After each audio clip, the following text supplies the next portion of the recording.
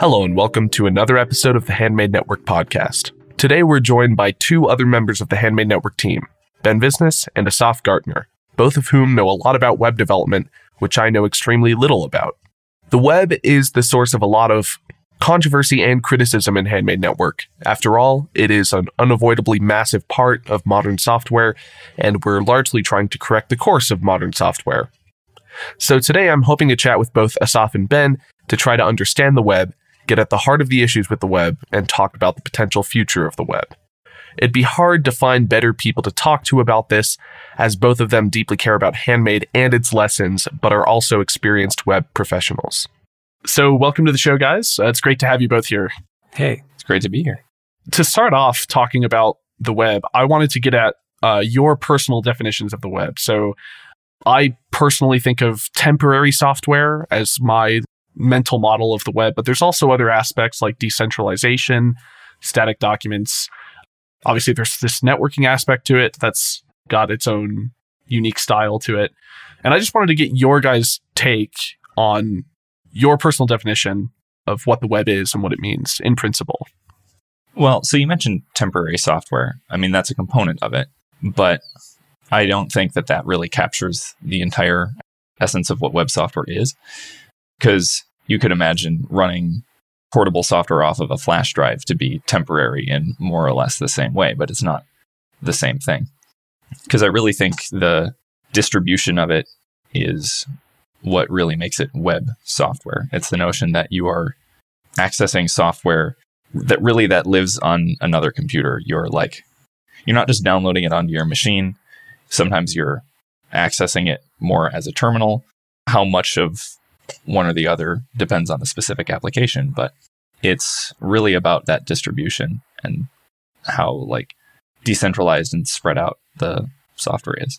What do you think about that, Asaf? I think it's largely about the distribution, but also about remote storage. Before the web, we didn't have so much of data synchronization between devices. So that's another major component, I think. Yeah, I agree. That's an important factor. Because I guess if you consider a case study difference between traditional desktop software and web software, like between Microsoft Office and Google Docs, one of the big pitches of Google Docs is that you don't really have to worry about where the files are. You access the software and they're there. And the collaborative aspect of it is a part of that too, I suppose, for Google Docs specifically. But not having to think about having the files stored on your own computer is certainly a convenience for a lot of people that I think they appreciate a lot. Interesting. So it's sort of like a prioritization on the user's machine of the user interface and experience on their machine, and then abstracting from them a lot of the file system kind of stuff, or storing applications, for example. Like they don't have to worry about that necessarily. Is that more or less accurate? Like sort of the spreading the notion of an application across many different computers? Yeah. It's not so much about the convenience of it not being on your computer, because sometimes you do want that. It's about having more access from anywhere. I see. That makes sense. Yeah, the ability to access the same sort of information, I guess actually using your phone or your computer as the way that you interact with some system that doesn't actually need that much power locally necessarily. Yeah, I mean, I once had to fill out a bunch of slides for a presentation in the back of the car on my phone on the spur of a moment because my schedule had changed, and I was able to do it. That level of access is really convenient sometimes. A far cry from having to remember, did I put this on this flash drive? How old was it? Did I edit it since then on a different computer? And then I show up to class with an old version of my assignment or something. Yeah. It's funny you mentioned that, because I distinctly remember a high school experience where I was writing my draft paper at the last minute on my phone because I didn't actually do the homework at home. So it's funny to hear that brought up. But so, I mean, that all sounds pretty good. That sounds like an amazing vision, right? But clearly some people have problems with the web. A few of them might even be in this conversation. Perhaps, maybe, who knows? But so I want to start talking about problems with the web, because I know people who very heavily criticize the web and who don't work in the web aren't necessarily the only voices who are critical. I know I've heard Ben rant about things. I've probably heard some mini Asaf rants over the years too, but I think maybe Asaf is less vocal about them. But they're probably varied in there. So I want to get at those issues. What top the list of the issues when considering the quality of the user experience and everything having to do with it? Well, if we're talking about the user experience and sort of the reasons that we are frustrated with web software, I think that's probably good to cover before we would talk about why. Many of us, I think, would agree that web software is often slow, it's often unreliable. From a developer perspective, it's often very difficult to write. Is kind of a good experience for no one, although it seems that a lot of the benefits of the overall technology and the overall approach do seem to outweigh that in most cases, which is really the only reason that people would have chosen to make web apps in the first place. I mean, the technology is really bad, but you could still make the same software on computers from 20 years ago. I don't think the web is so bad that it takes us back more than 20 years. So notably, you brought up user experience is generally poor. Things are slower than they should be, maybe less reliable, probably worse for the developer.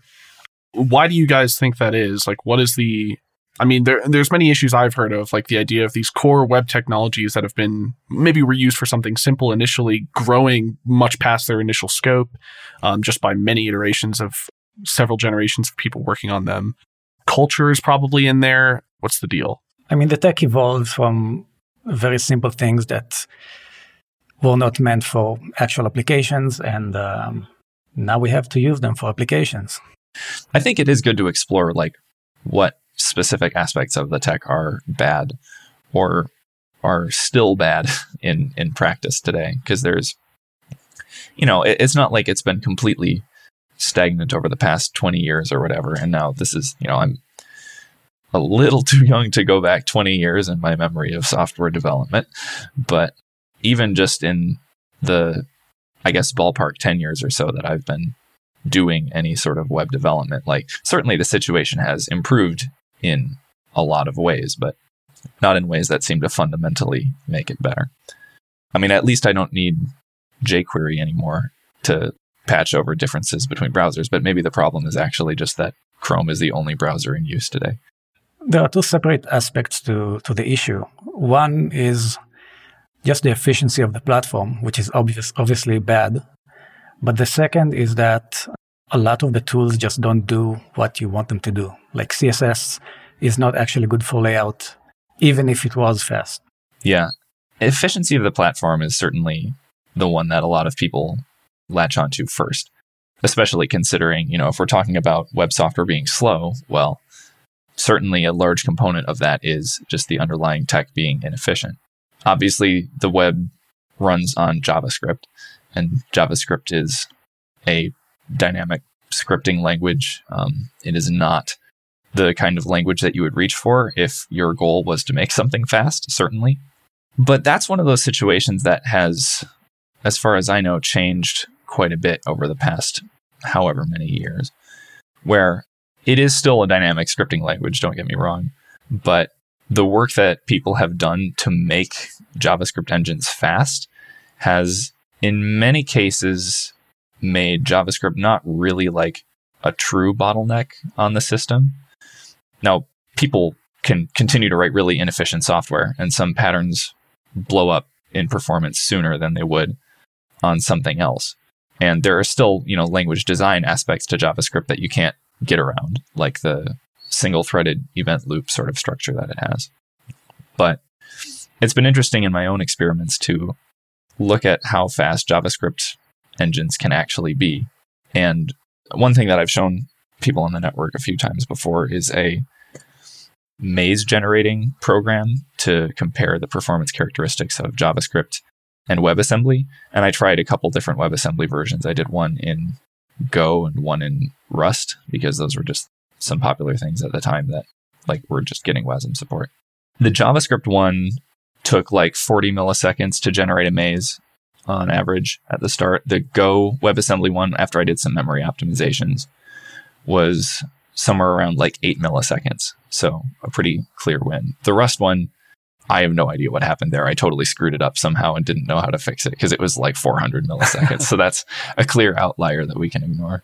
But the interesting thing was that when I say the JavaScript version took like 40 milliseconds, that was on like the first few runs.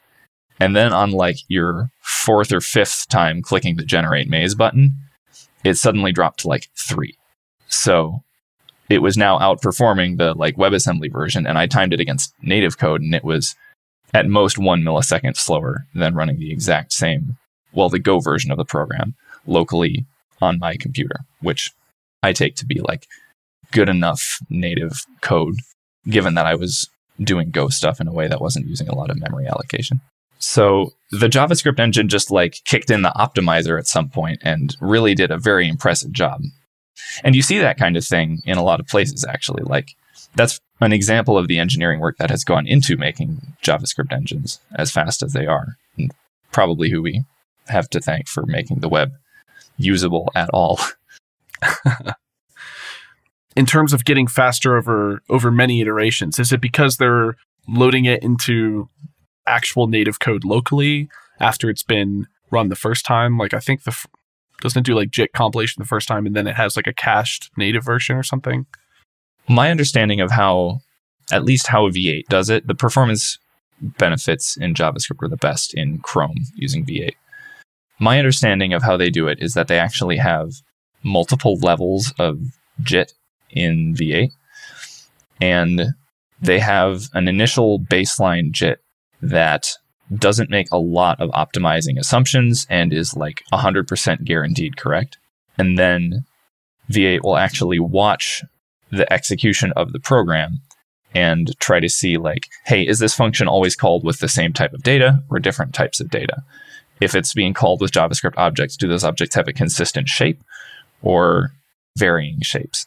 And after seeing a few examples, it will optimistically JIT new, better code that actually makes more assumptions about the data types at play and just has guards in place to bail out to the previous, more correct baseline code if for some reason that type assumption is violated. So that means that then you can suddenly like heavily optimize routines with numbers where before you might not have been sure that it would be receiving numbers, but now you've seen it, that function receive numbers many times. And so it optimizes to that. And then you get really quite good performance. I was watching a video earlier. Basically, he was pointing out that the issue with a lot of websites is just the sheer amount of extraneous content that's coming up, like ads and other articles you don't care about, and all these massive images for stuff that you weren't actually trying to get. Comment sections when you're not even really trying to look at a comment section. I don't know if you saw the video I'm talking about, but yeah, I mean, certainly amount of content is a huge factor. I mean, bloat doesn't care about how performant your thing is. Yeah. I mean, the issue there is that people tend to add a lot of unnecessary libraries, and not entirely unnecessary. The situation with analytics, for example, is that every analytics product offers a slightly different set of features, and people want all the features, so they use all the analytics providers at the same time. So you get like 2 megabytes of JavaScript just for that. A lot of what you see with ads and slowness is a mix of like JavaScript and just sort of rendering slowness a lot of the time. Ads load in and cause the whole page to relay out, but also those ads are running horrible JavaScript and cause things to hang. So what's the situation with trackers or analytics? It's like multiple services provide different features, and most people want a combination of those features. So they actually load in the same JavaScript from like multiple CDNs or somewhere else, basically. So or maybe it's local, I don't know. But point is, it's more code. Yeah. I see. Okay. The browser is made up of the JavaScript portion, you have the DOM portion, and then you have the actual layout and paint portion. The JavaScript portion is actually the fastest one and has been the fastest part for a very, very long time. At the moment, the DOM API is pretty slow. I mean, just creating DOM nodes in JavaScript and not even using them, that takes a very long time. And once you add stuff to the main DOM tree and it does the layout and paint, that's even slower. So you can end up spending 10 to 15 milliseconds or maybe even more just doing layout and paint. Wow. Okay. What's the reason there that happens to be the slowest part? Basically, web developers asked for faster JavaScript over the past 15 years, and nobody actually asked for better performance on the DOM. Interesting. So it almost sounds like people thought JavaScript was the bottleneck for a long time, and maybe it sounds like it was at some point, and they asked for faster JavaScript, and then now the bottleneck has shifted, and there wasn't as much performance work on that. I'm not entirely sure. We saw some performance improvements, at least on the paint side. Browsers now use GPUs for a lot of things. Doing stuff with opacity used to be absolutely horrible. Now it's not. It got faster, but not fast enough. I'm not sure it was ever really the JavaScript was actually the bottleneck, but people tend to do very inefficient things in JavaScript, so it appeared to be the bottleneck. Well, it's sort of Amdahl's law problem of people's own creation, where you write horrifically inefficient code that now takes up the majority of your runtime, despite JavaScript itself not really being the slow part of the system. And now improvements to JavaScript do actually make perceived performance improvements. But if you were writing sensible JavaScript, then that work is, in a sense, wasted. Well, since Asaf was talking about the different phases of things where you have like JavaScript and the DOM and then layout and paint, I was pulling up an incremental rendering test thing that I had been doing to test different JavaScript frameworks. And it is really funny to look at a profile of what goes on when you like type a keystroke into this thing. Because it's basically it's searching the Handmade Hero episode guide and just trying to render that list in a bunch of different ways to get a good user experience. And it's trying to do stuff in different JavaScript frameworks to see where the bottlenecks are there. The like completely vanilla way to do it is, you get the keystroke, you perform the search, you create all the DOM nodes for the results, and you put them all into the DOM at once, and it does one layout and paint, and it's done. And it's really fun to look at the timings on this, because it took me 15 milliseconds to run the whole search of all however many thousands and thousands of annotations, which could be better, but it's fine. Then the DOM API side of things takes about 1100 milliseconds, so a little bit longer. And that is not actually doing any layout or rendering yet. This is just creating divs, creating text nodes, creating spans, all that stuff. And then it goes into layout and paint, which takes, from there to the end of the frame when it actually displays things is 6600 milliseconds. Considerably slower even still. That's crazy. The actual DOM creation and management, not even the layout portion, which is probably true, or what I'm about to say is probably true for that too, but that's native code, right? Like that's actually like C++ and Chromium or whatever, or Chrome actually doing the DOM stuff, right? Yeah, but you do make a lot of API calls through JavaScript in a loop. So it goes back and forth. It's not... So the DOM stuff is bogged down by that a bit. Certainly the layout and paint, that is just 100% browser side. Now, admittedly, this is pages and pages and pages of text that it's wrapping and calculating sizes for. I would expect this to be a slower part of other systems if you weren't, culling things that you wanted to lay out and render. But even so, it is frustrating that you have to spend, it was 15 milliseconds and then it ballooned to like over 1,000 milliseconds just to do the DOM work. And you would really hope that it wouldn't be, a couple orders of magnitude slower to do that level of work, because it shouldn't be too different from the search that I was running anyway. You're looping over less data at that point even, although not by much in this case. If you search for the letter A, it returns a lot of results.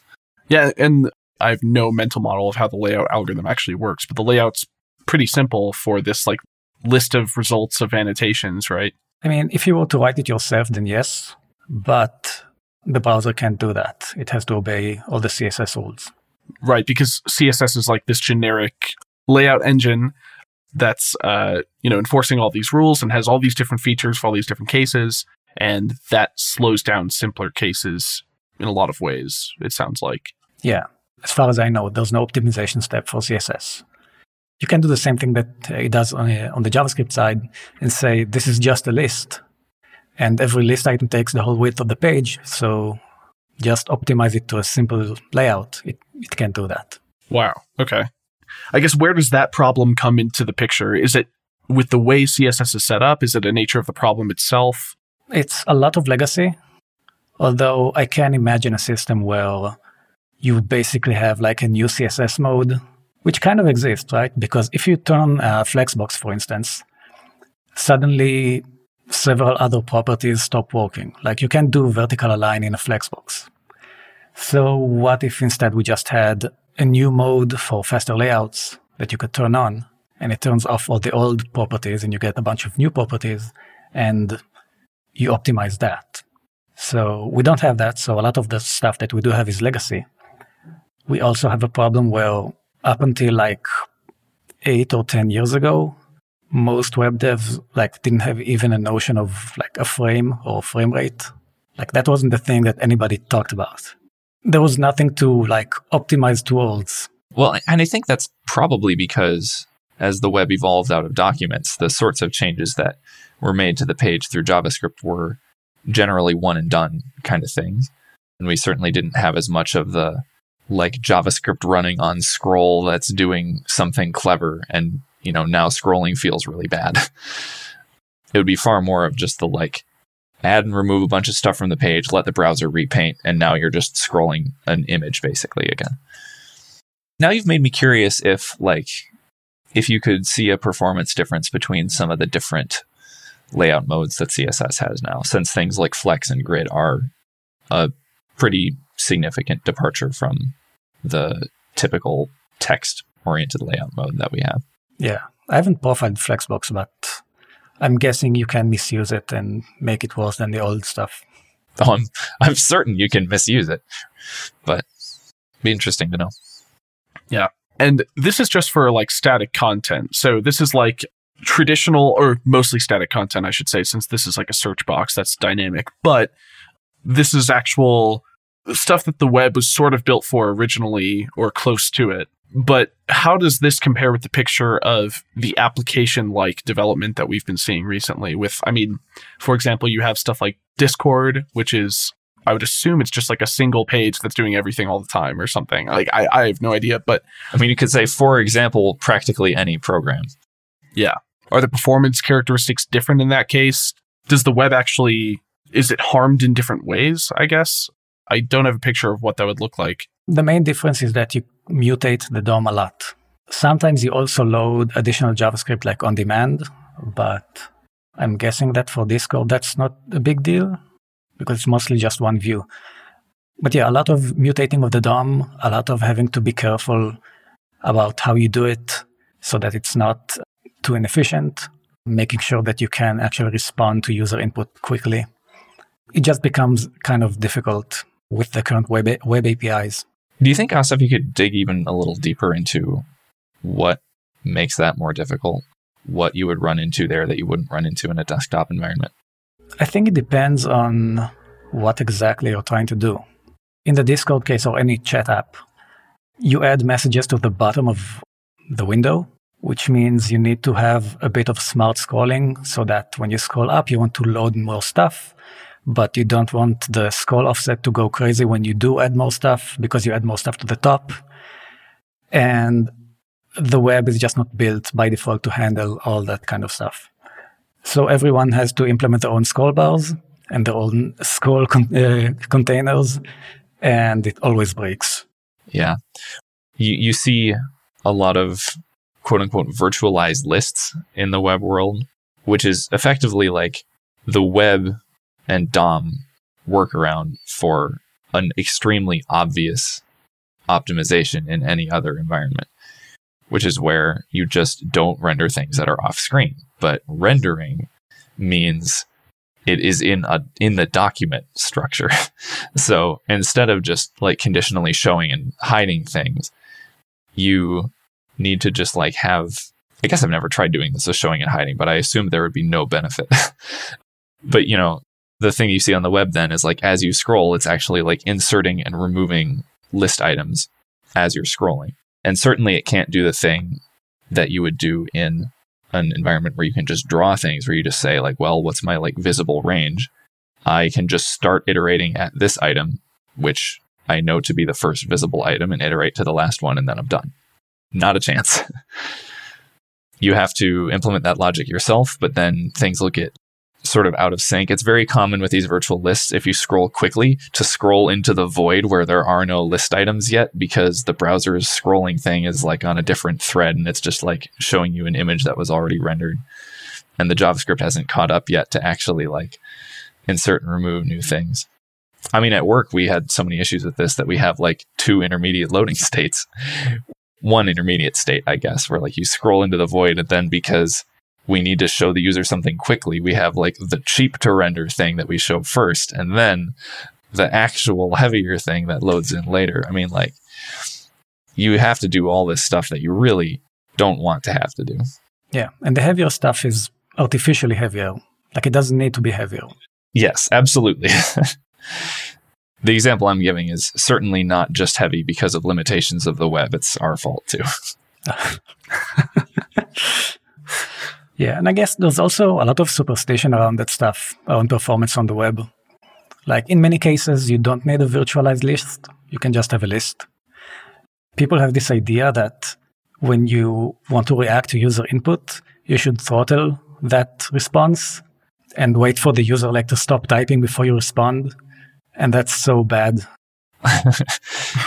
Yeah. Well, so the funny thing about that, in the popular sort of reactive programming environment that we have today with frameworks like React or Vue or Svelte or whatever, these things that are designed to like automatically update the DOM in response to changes in your application, those things actually do become far more of a factor than you'd want. Like, you'd think, well, maybe it's heavy once to like render all the items in the list, but then if you are doing some user input to that, it's probably not that big a deal. I mean, it's not like you're going to loop over every item in the list again to do this. You're just going to be like accessing specific things that you've already inserted into the document.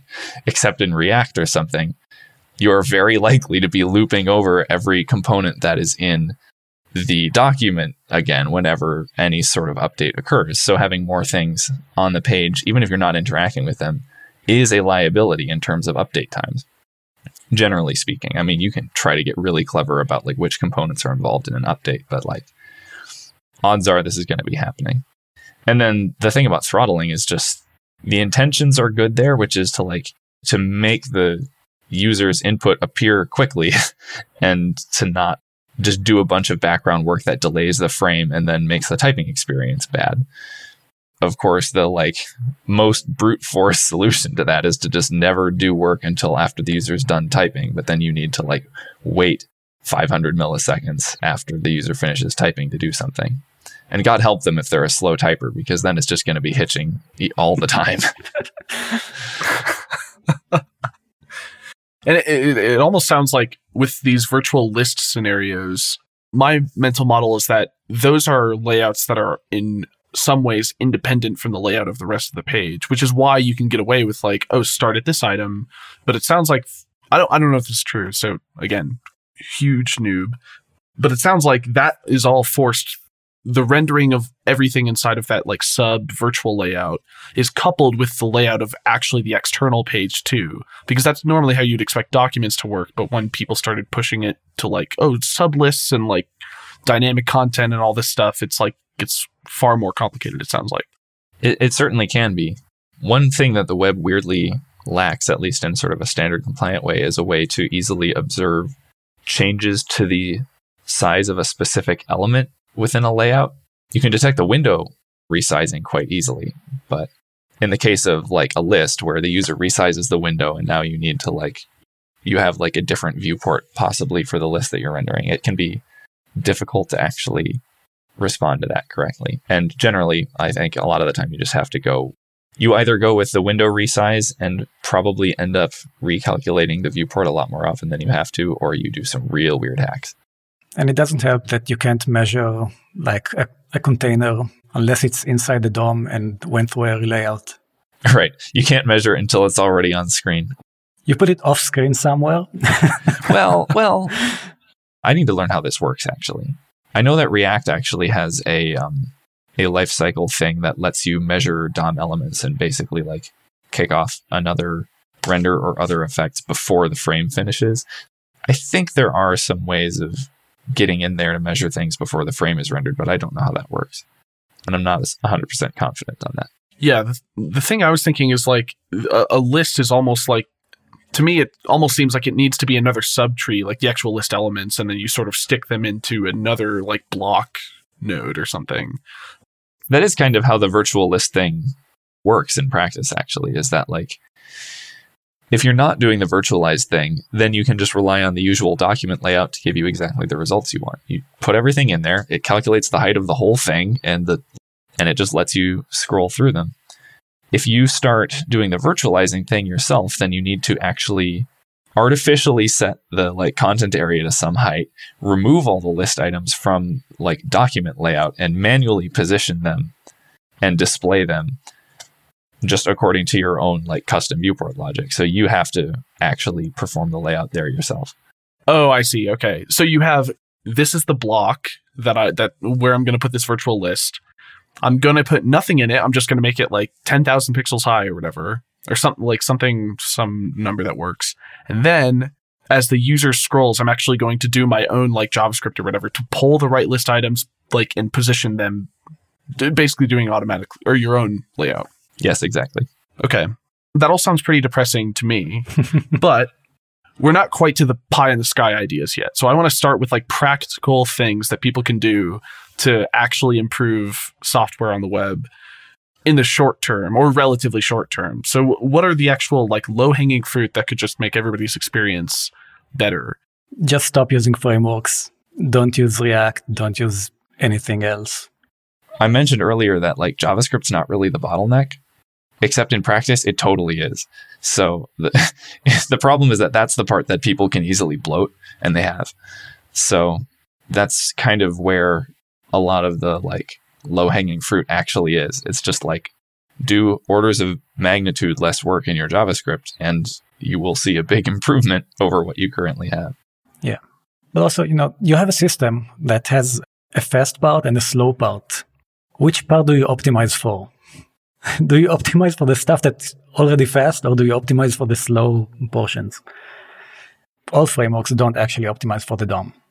That's at least part of what React is for, and those kinds of things, where you do like, at least the rendering component of React figures out what DOM elements it would like to have. It performs a diff against DOM information that it currently has, and then it performs only the necessary changes because the DOM APIs are slow. And I think I've definitely seen the sort of dogmatic sort of statement that the DOM is slow many times in sort of React circles. So I do think that they're aware of that, but I think you had more to say. I would argue that React doesn't optimize for the DOM. React tries to provide a certain rendering API and like a view management API. And it's trying to optimize for that API. Now, you can't have that API run properly on the web because the DOM is slow. So it has to go through all that DOM optimization phase to make that API viable. But the purpose is to provide the API, not to accelerate DOM operations. Yeah, and I would agree with that. I've been thinking recently about a lot of trying to get to the heart of the performance issues that you see with frameworks like React. And it really is the case that the approach to updates that these reactive frameworks take just results in tons of redundant work.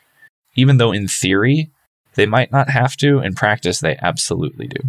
I'm still thinking a lot about that myself, and I don't have a ton of like conclusive things to say about it, but it is interesting to see how, despite the promise of these frameworks, like only making the necessary changes, like the minimal changes necessary to your UI in order to like react quickly to user input, in practice, they're doing so much more work than you would ever get in a just vanilla system.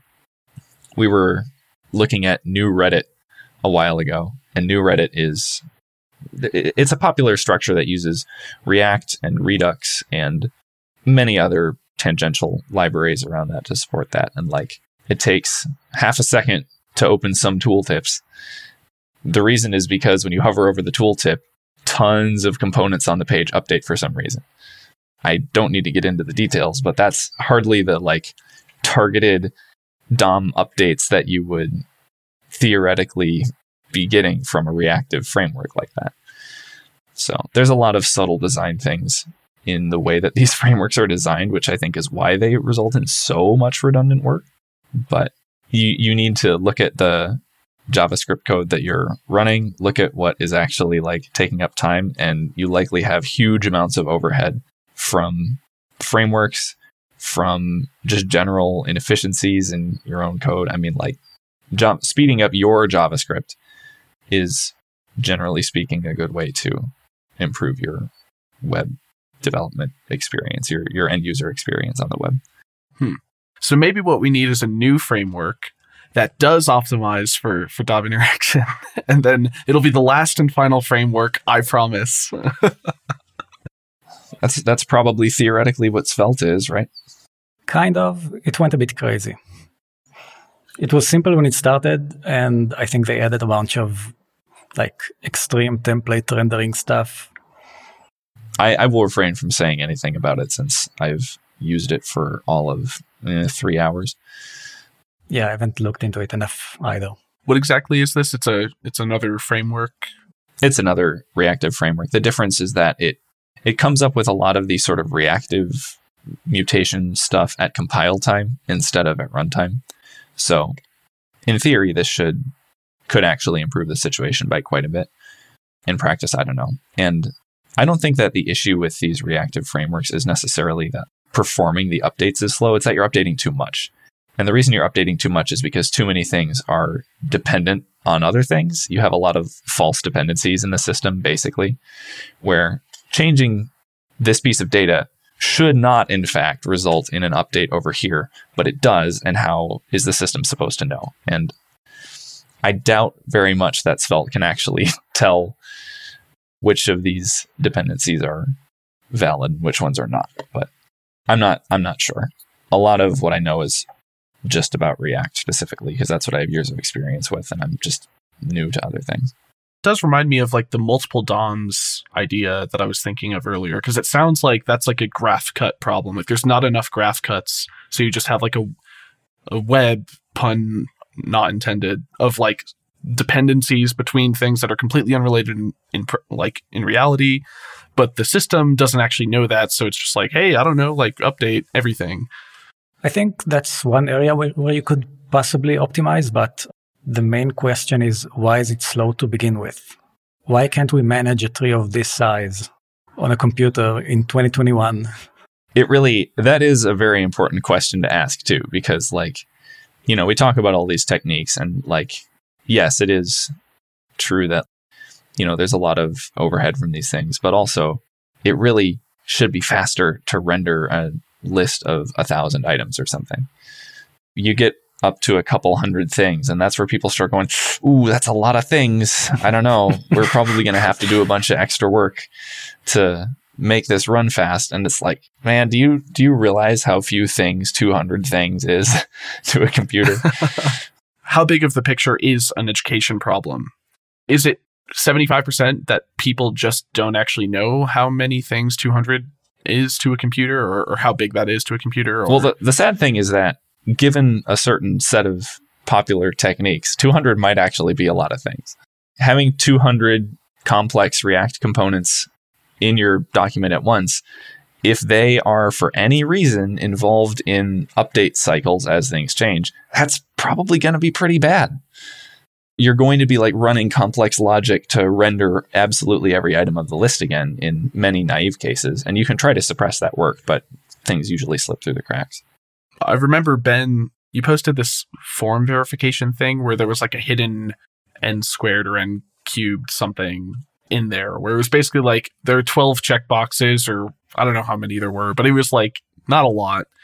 And it was like hidden n cubed times all this heavy work that has to happen because of various technology things. That one was just pure JavaScript stupid and not even React stupid. Oh, okay. Fair enough. But it was accidentally n cubed, yes. And it was doing an expensive thing n cubed times. Okay. Basically Nice. just allocating a lot of memory n cubed times. Okay. And when I think n was only like 50 to 100, but boy, did that ever blow up. Wow. So it sounds like people just need to keep their eye on the developer tools, which is something you've said many times. I've been using React at work for many years now, and that has been kind of the primary thing I've used on like serious web software in that sense, because I haven't made anything nearly that serious personally. And I was chatting with Asaf about what are the actual problems here. I need to like get a better understanding of this. The funny thing then is that at some point he was just telling me like, just do a vanilla thing, just whatever, don't use a framework. And I was like, crap, I don't even know what I would do. I was kind of embarrassed to realize that like my whole mental model for how these things are built, like I don't even know, like, wait, how would you write a large app in a vanilla way? What would the frustrations there be? What would the advantages be? And I suspect that many other people really can't conceptualize that very well either, which is unfortunate. Yeah, it's not a trivial thing. So the thing that you want to avoid, you don't want to have like one architecture or one way of doing everything. Different parts of your app may need different structures. So it takes a while for people to accept that, I think, because all the frameworks just do one thing. You have one type of view, you have one kind of lifecycle thing, and you have one kind of data management flow.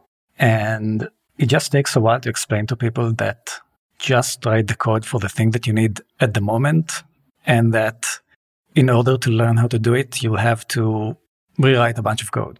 There's no way around that.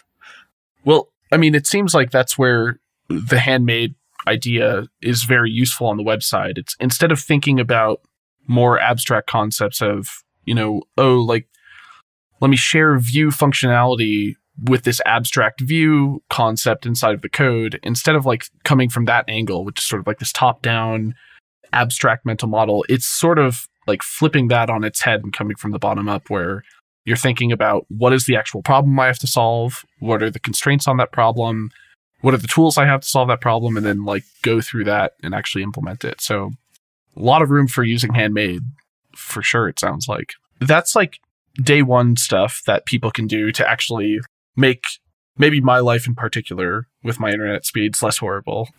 Day one, stop using frameworks.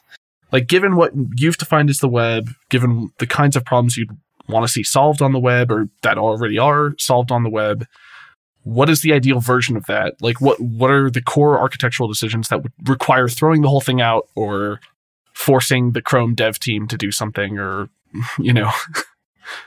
The way I see the web at the moment is that you type something into the address bar and the browser fetches whatever is there, and it basically loads the correct application for the data type. So if you load a PDF, you get the PDF viewer. If you load an MP3 file, you get the audio player. And usually, if you load some kind of a website, like an HTML document, you get the web engine, basically. So I think the end goal is to make the web engine just one thing that you can launch, but also let you write your own applications that you can just launch to the browser. Interesting.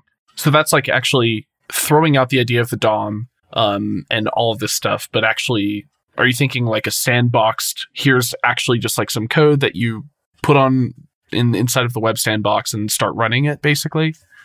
Yeah, because right now, even if you use WebAssembly, you load the website and then the website initializes the WebAssembly. But what you actually want is to just start with the WebAssembly and let that load whatever display thing that you want. Now, I think that might be the direction that they're trying to go. The difficulty with WebAssembly in its current state, WebAssembly itself is pretty simple in that it's just a WebAssembly module that has a set of functions in it. It can import things from the environment, whatever that means. In a browser, that generally means getting functions from the JavaScript side of things, from like the website that contains the WebAssembly module. It could also mean getting direct syscalls basically from an operating system, getting sort of the kernel interface, whatever that means. And the difficulty is that right now, every browser API is designed for JavaScript. And this is actually one of the more subtle and difficult problems with JavaScript being the language of the web, is that all the APIs for the web were designed for a dynamic garbage collected scripting language. And that presents a difficulty for how do we use these APIs in other contexts. WebAssembly doesn't have garbage collection. It just has like a memory space that it works in. But what does it look like then? And so they're adding features to WebAssembly right now for having like opaque handles to resources that are managed by the platform WebAssembly is running on, so that WebAssembly code can have a handle to a DOM element or whatever that is, memory managed on the browser side. But beyond that, even, they're actually adding, I guess I don't know where this is at in the proposal process, but they're adding garbage collection instructions to WebAssembly so that WebAssembly code can interact with a garbage collector provided by the platform, which, to my knowledge, also helps facilitate interaction with DOM APIs. That sucks, kind of. You really would hope that you could write platform APIs that don't require a garbage collector to interact with them, or certainly that wouldn't make the user code aware of the garbage collector if that kind of thing were the case.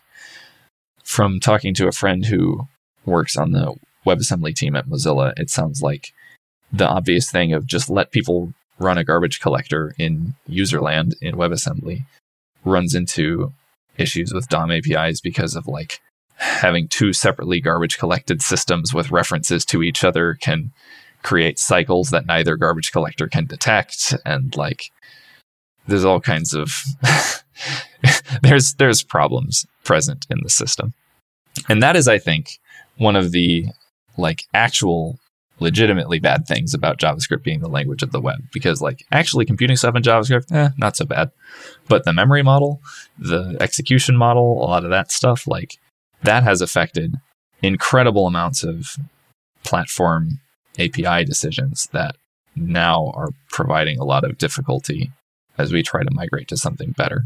When Asaf was talking about what the browser actually does in terms of fetching something from a URL that ends up getting resolved to some like IP address or something, and then opening up the appropriate application to actually view that information, that actually just sounded like a file system explorer to me. Like that actually sounded like Windows Explorer, what happens when I double click this file kind of thing. So do you see a world where the notion of like the local native operating system that I'm using and like this browser thing, which is almost like an operating system in itself, do you see a world where those two things are blended more? Yes. The success of the browser is largely due to the failure of the operating system. Like, you can't safely run applications on Windows. I guess most of it is legacy, but actually getting an application to run on Windows, like you have to install it. You have to download either a zip file or an exe. You have to install it.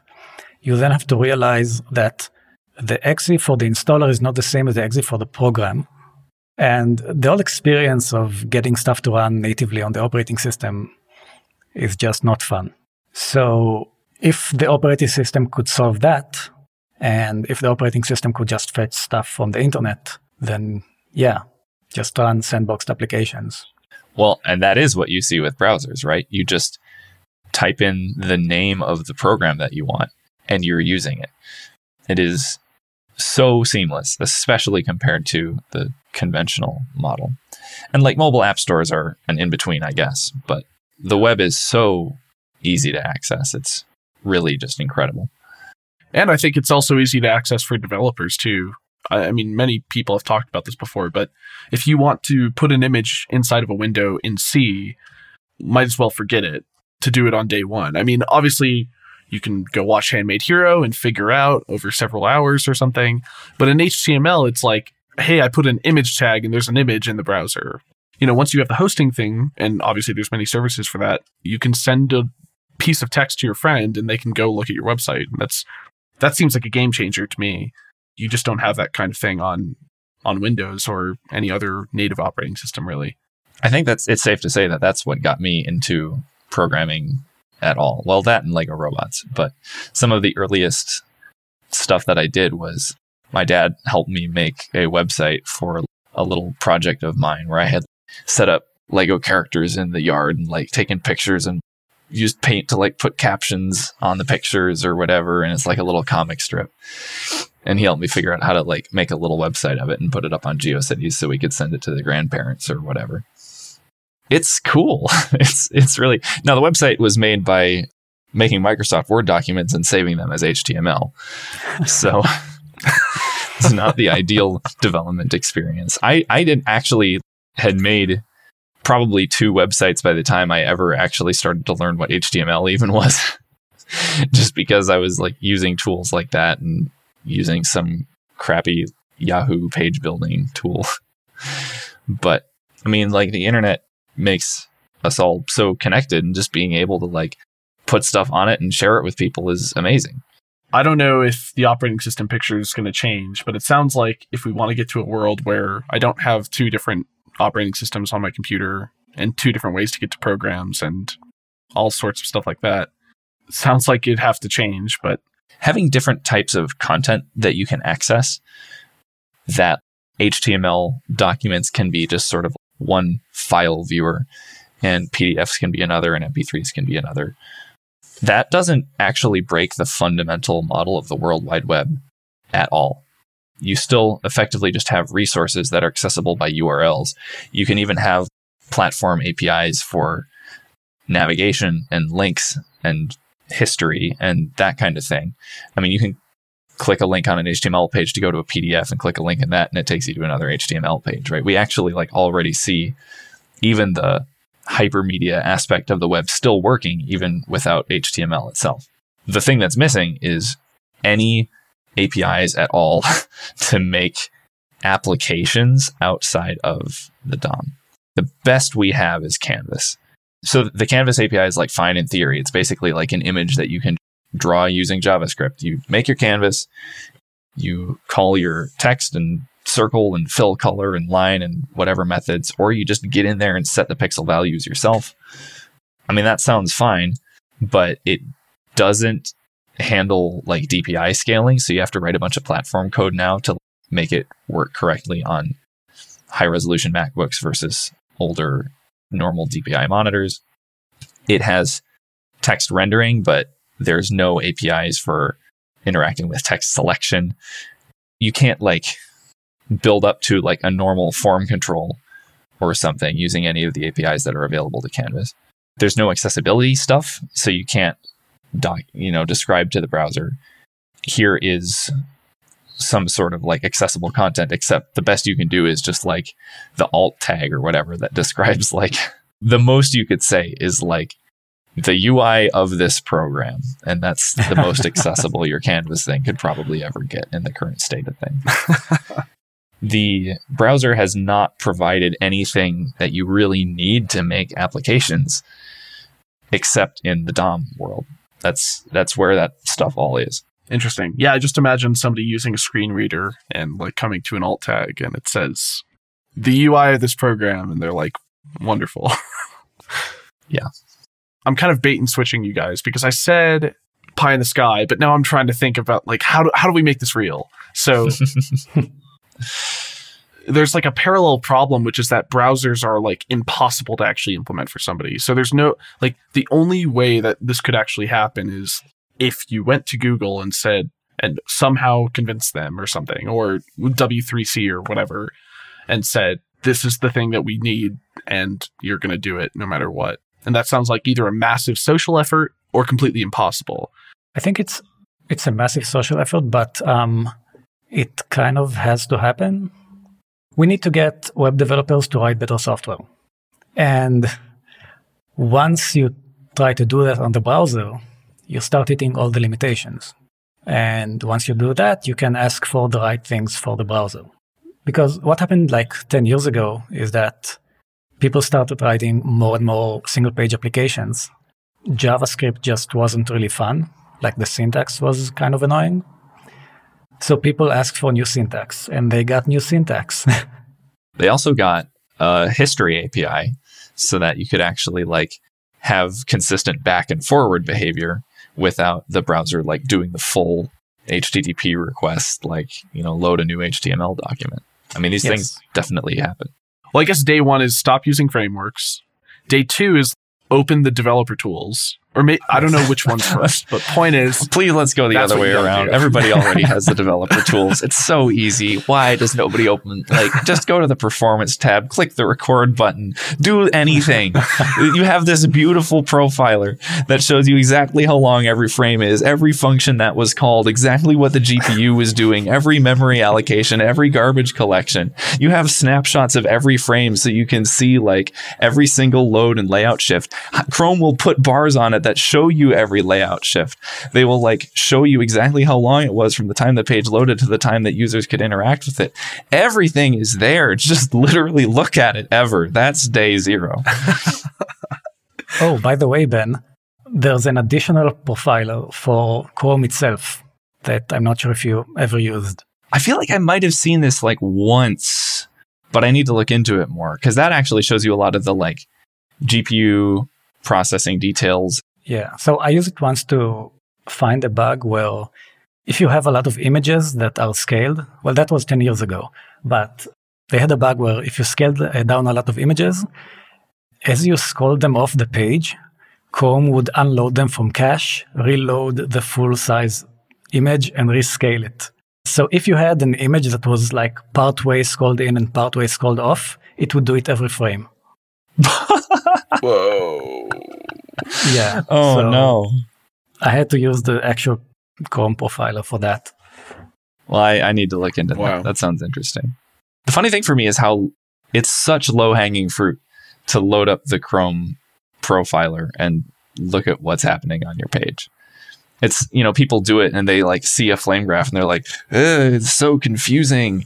And then they close it or something. Or they just never look at it at all. And it's this is the best view you've ever seen of what's happening in a program. It's if you take 2 minutes to just sort of look at what's happening, you will see how it's structured and you will be able to start making judgments about what's going on in your program. You're like, oh, why is the bar for this function twice as wide as the bar for this other function that I thought was slow? Oh, well, maybe I didn't know what was slow after all. And it's so trivial. And there's a pattern, not even within the web necessarily, of people trying to pregame that. It's sort of a different scenario on native stuff because you don't have a profiler built in everything. But I feel with web, there's just not really an excuse anymore. My excuse for a while was I forgot the hotkey to open the developer tools. I don't think that's fair, actually. And now there's a menu. Pretty lame excuse. Sure, so. You can right-click and click inspect element, and there you are. Oh, yeah. That's true. Yeah. So definitely no excuse. Day zero, look at the profiling tools, or I guess all the developer tools, right? Because don't they have everything like memory and all sorts of stuff, security? But first, performance. That was day one. Day two, stop using any frameworks, just vanilla JavaScript. Learn how to write apps in vanilla JavaScript. Learn what the actual DOM APIs are, and think about how you might structure an app without using the framework to do that stuff. Because it's not impossible, but you've just never thought about what you would actually do. Mm-hmm. I guess day three would be tell your friends about the same thing. I don't know. Are we going to get up to day 1,000 this way? I was planning on it. I don't know. You guys have 10 hours, right? Definitely. Yeah. I actually do see how the pie in the sky could theoretically connect to reality.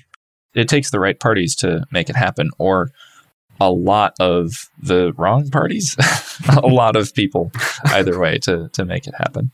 Once you have that kind of top-down thing where people start looking for better and better solutions, I think it's also important to have foundational work done on the native side to kind of meet that halfway. So if people want to ask for an alternative to the web engine, you better have like a very good native GUI library that you can use for that. Yeah. People like to pick up on new features and things, often well after they've been introduced, but I'm starting to see whispers of people using the IndexedDB API that's in browsers now, which is basically embedded SQLite. And it's like standard in browsers and has good support. And people are just now being like, oh, we could use like a database and like have indexes on things. You know, it happens even if it's there. I do agree that you really do need people to see the need for better solutions in order to really drive the kind of change you want to see. You said that it's basically impossible to implement a browser.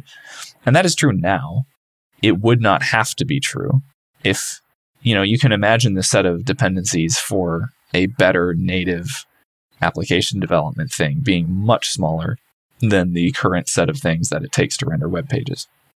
If all you need is a set of sort of fundamental like process management, quote unquote, APIs and graphics APIs and UI libraries for providing some standard stuff and a computation thing of some kind, right? You're like program delivery, program launching, program caching, whatever it happens to be. This is a much more tractable set of things if you can have like a good foundational level that people can build libraries on or whatever. Where the insane complexity of the current stack comes in today is, well, first of all, just the sheer API surface of browsers and everything that is in like the DOM APIs. But then a CSS engine alone is insanity and you will never be able to do it. The only way to make a functional CSS engine today is to go back in time to the 90s and start working on it. It just can't be done. You will have too many edge cases and problems and like you'll never be able to support it well enough. And in the meantime, Google will have invented a bunch of new web features that conveniently are already in Chrome and that you now have to implement because people are like, hey, why don't you support this cool new web thing? So with the direction that some of these things are heading, with WebAssembly being brought to maturity, with WebGL and WebGPU or, you know, lower level graphics APIs, that kind of thing, those are steps towards something achievable. And at some point, you know, my dream would be that a platform like that could be built such that like people can just develop all the software they want to develop on that. Browsers can embed Chromium or something to handle the like HTML web engine side of things. And eventually it can all sort of be subsumed. It's essentially like a large legacy library and it's not really like a burden on people anymore. That makes sense. So just giving a ramp to like get off of all the old stuff basically and keeping the actual stuff that somebody would theoretically need to implement moving forward at like a constant small size so that you don't have this feature creep, maybe this rapidly expanding set of features that somebody has to worry about if they want to make browser. I would ever really expect a browser to be like super small, but at the same time in the network, we have Essence being made by one person. You know, that level of operating system features, it takes a long time and it takes a lot of work, but it can be done. But I think that Noxt could probably spend the next 20 years trying to implement a correct HTML and CSS engine and would never catch up because Google would keep running away with it. Right. And in Essence's case, he is doing basically everything from scratch, like all the UI libraries, everything. I can imagine a browser being, especially if the core actual layer is really simple and then people use libraries, that could be a lot simpler. There is some value to having standard platform things, but it's one of the big frustrations of developing for the web is that it's impossible to escape the custom platform things, at least without sacrificing basically everything. It's like, well, I'd like to just do my own UI for this. And it's like, well, now you don't have basically any features of the browser anymore. You have an array of pixels. Have fun. Okay. We need to work towards understanding the platform that we choose to work on top of. And that applies everywhere, including the web. What does it actually take to move toward these simpler layers? What does that exploratory space look like in the middle? I know that for my part, there are some projects I'm considering to see what would be possible to like really evolve the direction of web software with more or less the tech that we have today. To what extent can you make a native feeling text selection, whatever UI system? To what extent can you replicate some of what people expect in a purely canvas thing where you can escape back to other rendering? To what extent could you provide accessibility? I don't know. I have some ideas about how that might be done, but it's a hack.